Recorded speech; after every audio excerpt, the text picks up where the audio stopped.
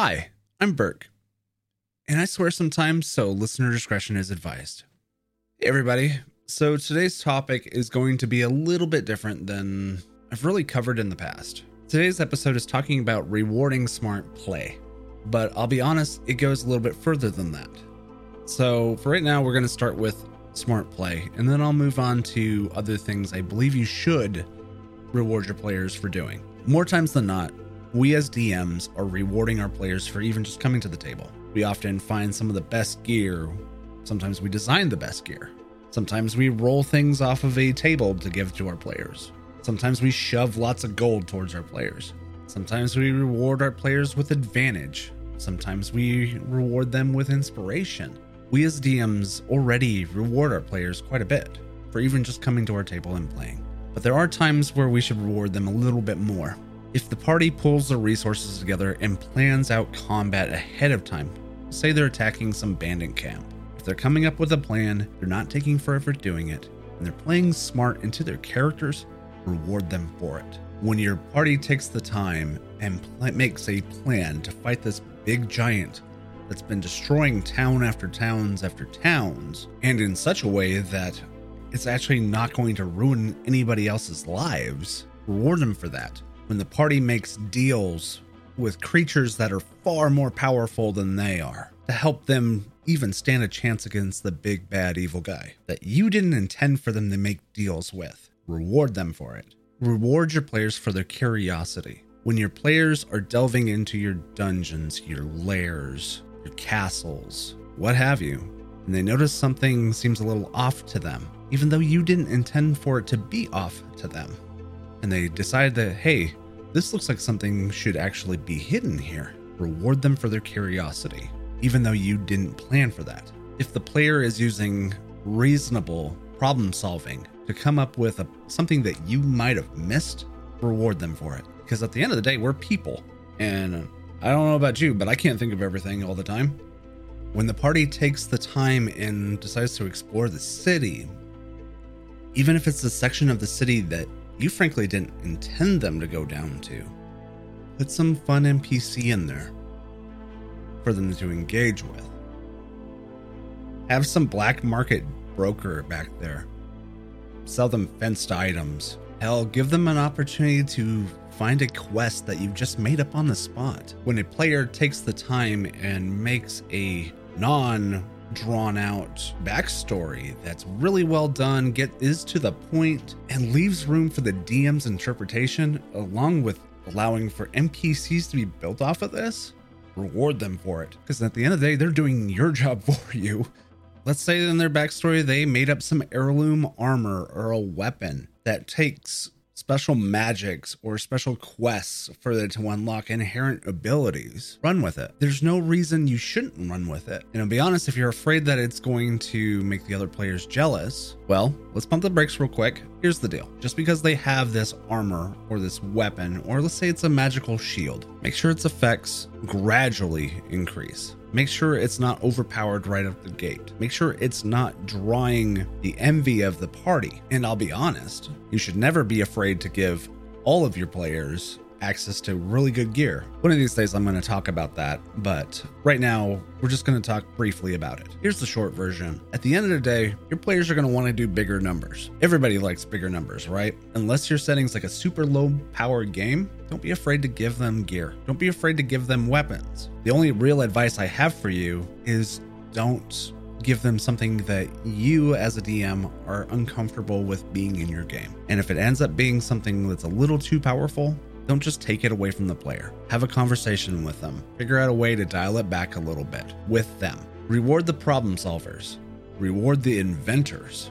If you have a player that has an idea for a magical item and has the thought process behind how to have this magical item built for them, oh, dude, just go get it made for them. Build a quest. Help them figure out what they need to do. Let's say they want to build a magic carpet. Yeah, I'm sure there's some rule set in the Dungeon Master's Guide on how to create this magic carpet.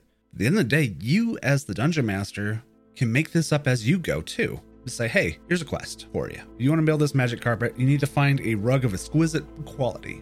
You need to find a gem that has a sentient mind to it. And then you need to find a way to enchant, either fly, levitate, or some other means of flight to this magic carpet. Is that all something that can be done in one session? Probably not. But is it going to feel great to the party when they actually accomplish it? Abso-fucking-lutely.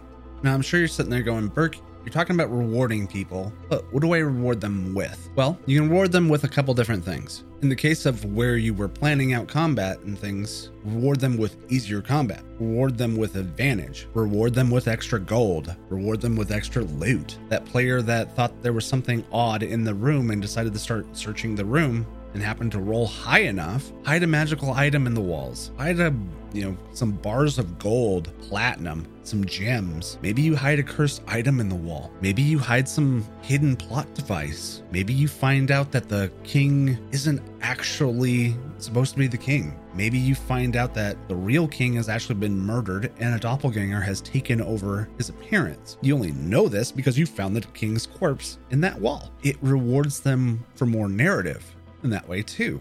Don't get me wrong. I'm not saying you should punish your players when they don't do these things. Just the opposite. What I'm encouraging you to do is to bring more life to your table.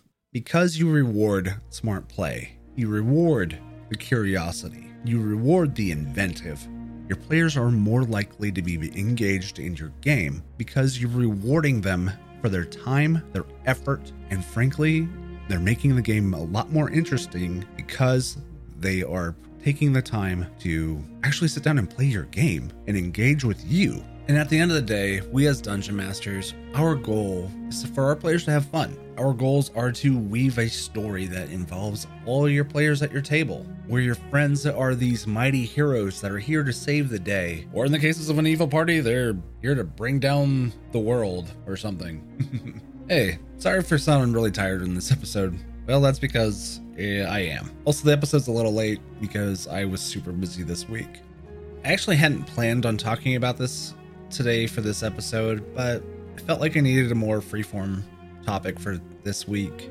I just didn't have a whole lot of time to sit down and plan the episode, and frankly, this is something that people actually get wrong quite a bit. I'm not saying, hey, you shouldn't not hand out loot. I'm just saying you shouldn't be afraid to hand out loot. And it's okay to reward players for playing to their character, being smart about combat, good problem solving skills, and to be curious and every topic I covered in the episode. But it doesn't necessarily need to be a lot of something, but you should always reward people for just taking their time. Well, if you enjoyed this episode, you can let me know on Twitter at DM Burkhart. You can also find my personal Twitter at Burkhart Gaming. As a reminder, we do have a Discord, so you can actually find that as well as the other socials in the show description. This week we were talking a lot about WoW stuff because the new WoW expansion got announced, and so I do play WoW as one of my main games, so it's kind of fun to talk about potential story stuff. You can also find our live play game in the show description. The next time we'll be recording the live play game is May 7th. I hope to see you there. And lastly,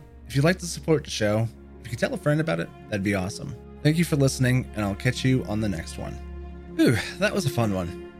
Hey, Burke, I didn't see you there. Hey, did you happen to see that Bellico or Neros have been missing for a couple weeks? Seriously? After the couple weeks I've had, they go off and gallivant somewhere? Where are they? Well, if I know. You don't pay me to keep track of them. Burke, I know you have a spell for that. Can you tell me at least where they are at? Fine. Here goes nothing. Oh, they're in the Astral Sea. Seriously? That's all you're gonna give me? Well, looks like Velcor has some kind of magic blocking spell or item. I'm having a really hard time finding him. Fine. All right, Burke, I need you to set up the Death's Advance. We're gonna go out to the Astral Sea to find the two of those knuckleheads. Wait a minute, that's my Spelljammer, not yours. You don't get to make the rules. I do get to make the rules, Burke. Calm down. Also, don't be shocked when I get the crew back together. To be continued. Thank you so much for making it to the end of the episode, and I will catch you on the next one.